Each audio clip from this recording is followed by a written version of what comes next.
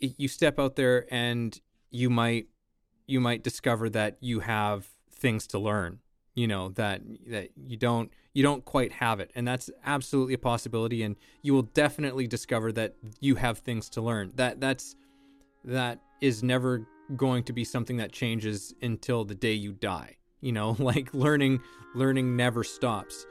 But on the flip side of that is you might step out there and discover that you're really good.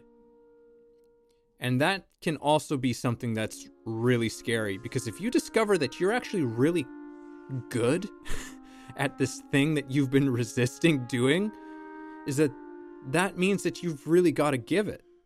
That means, and that might mean a change. That might mean you have to give up something that's been comfortable, that's been, this thing that's just been part of the pattern of your life.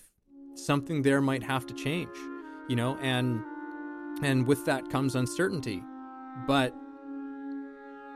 ultimately, I would say that's something worth doing, especially if you find out that you're good.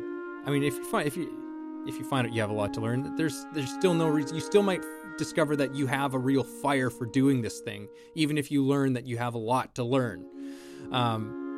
Because that could be the thing that ends up pushing you and fueling you forward.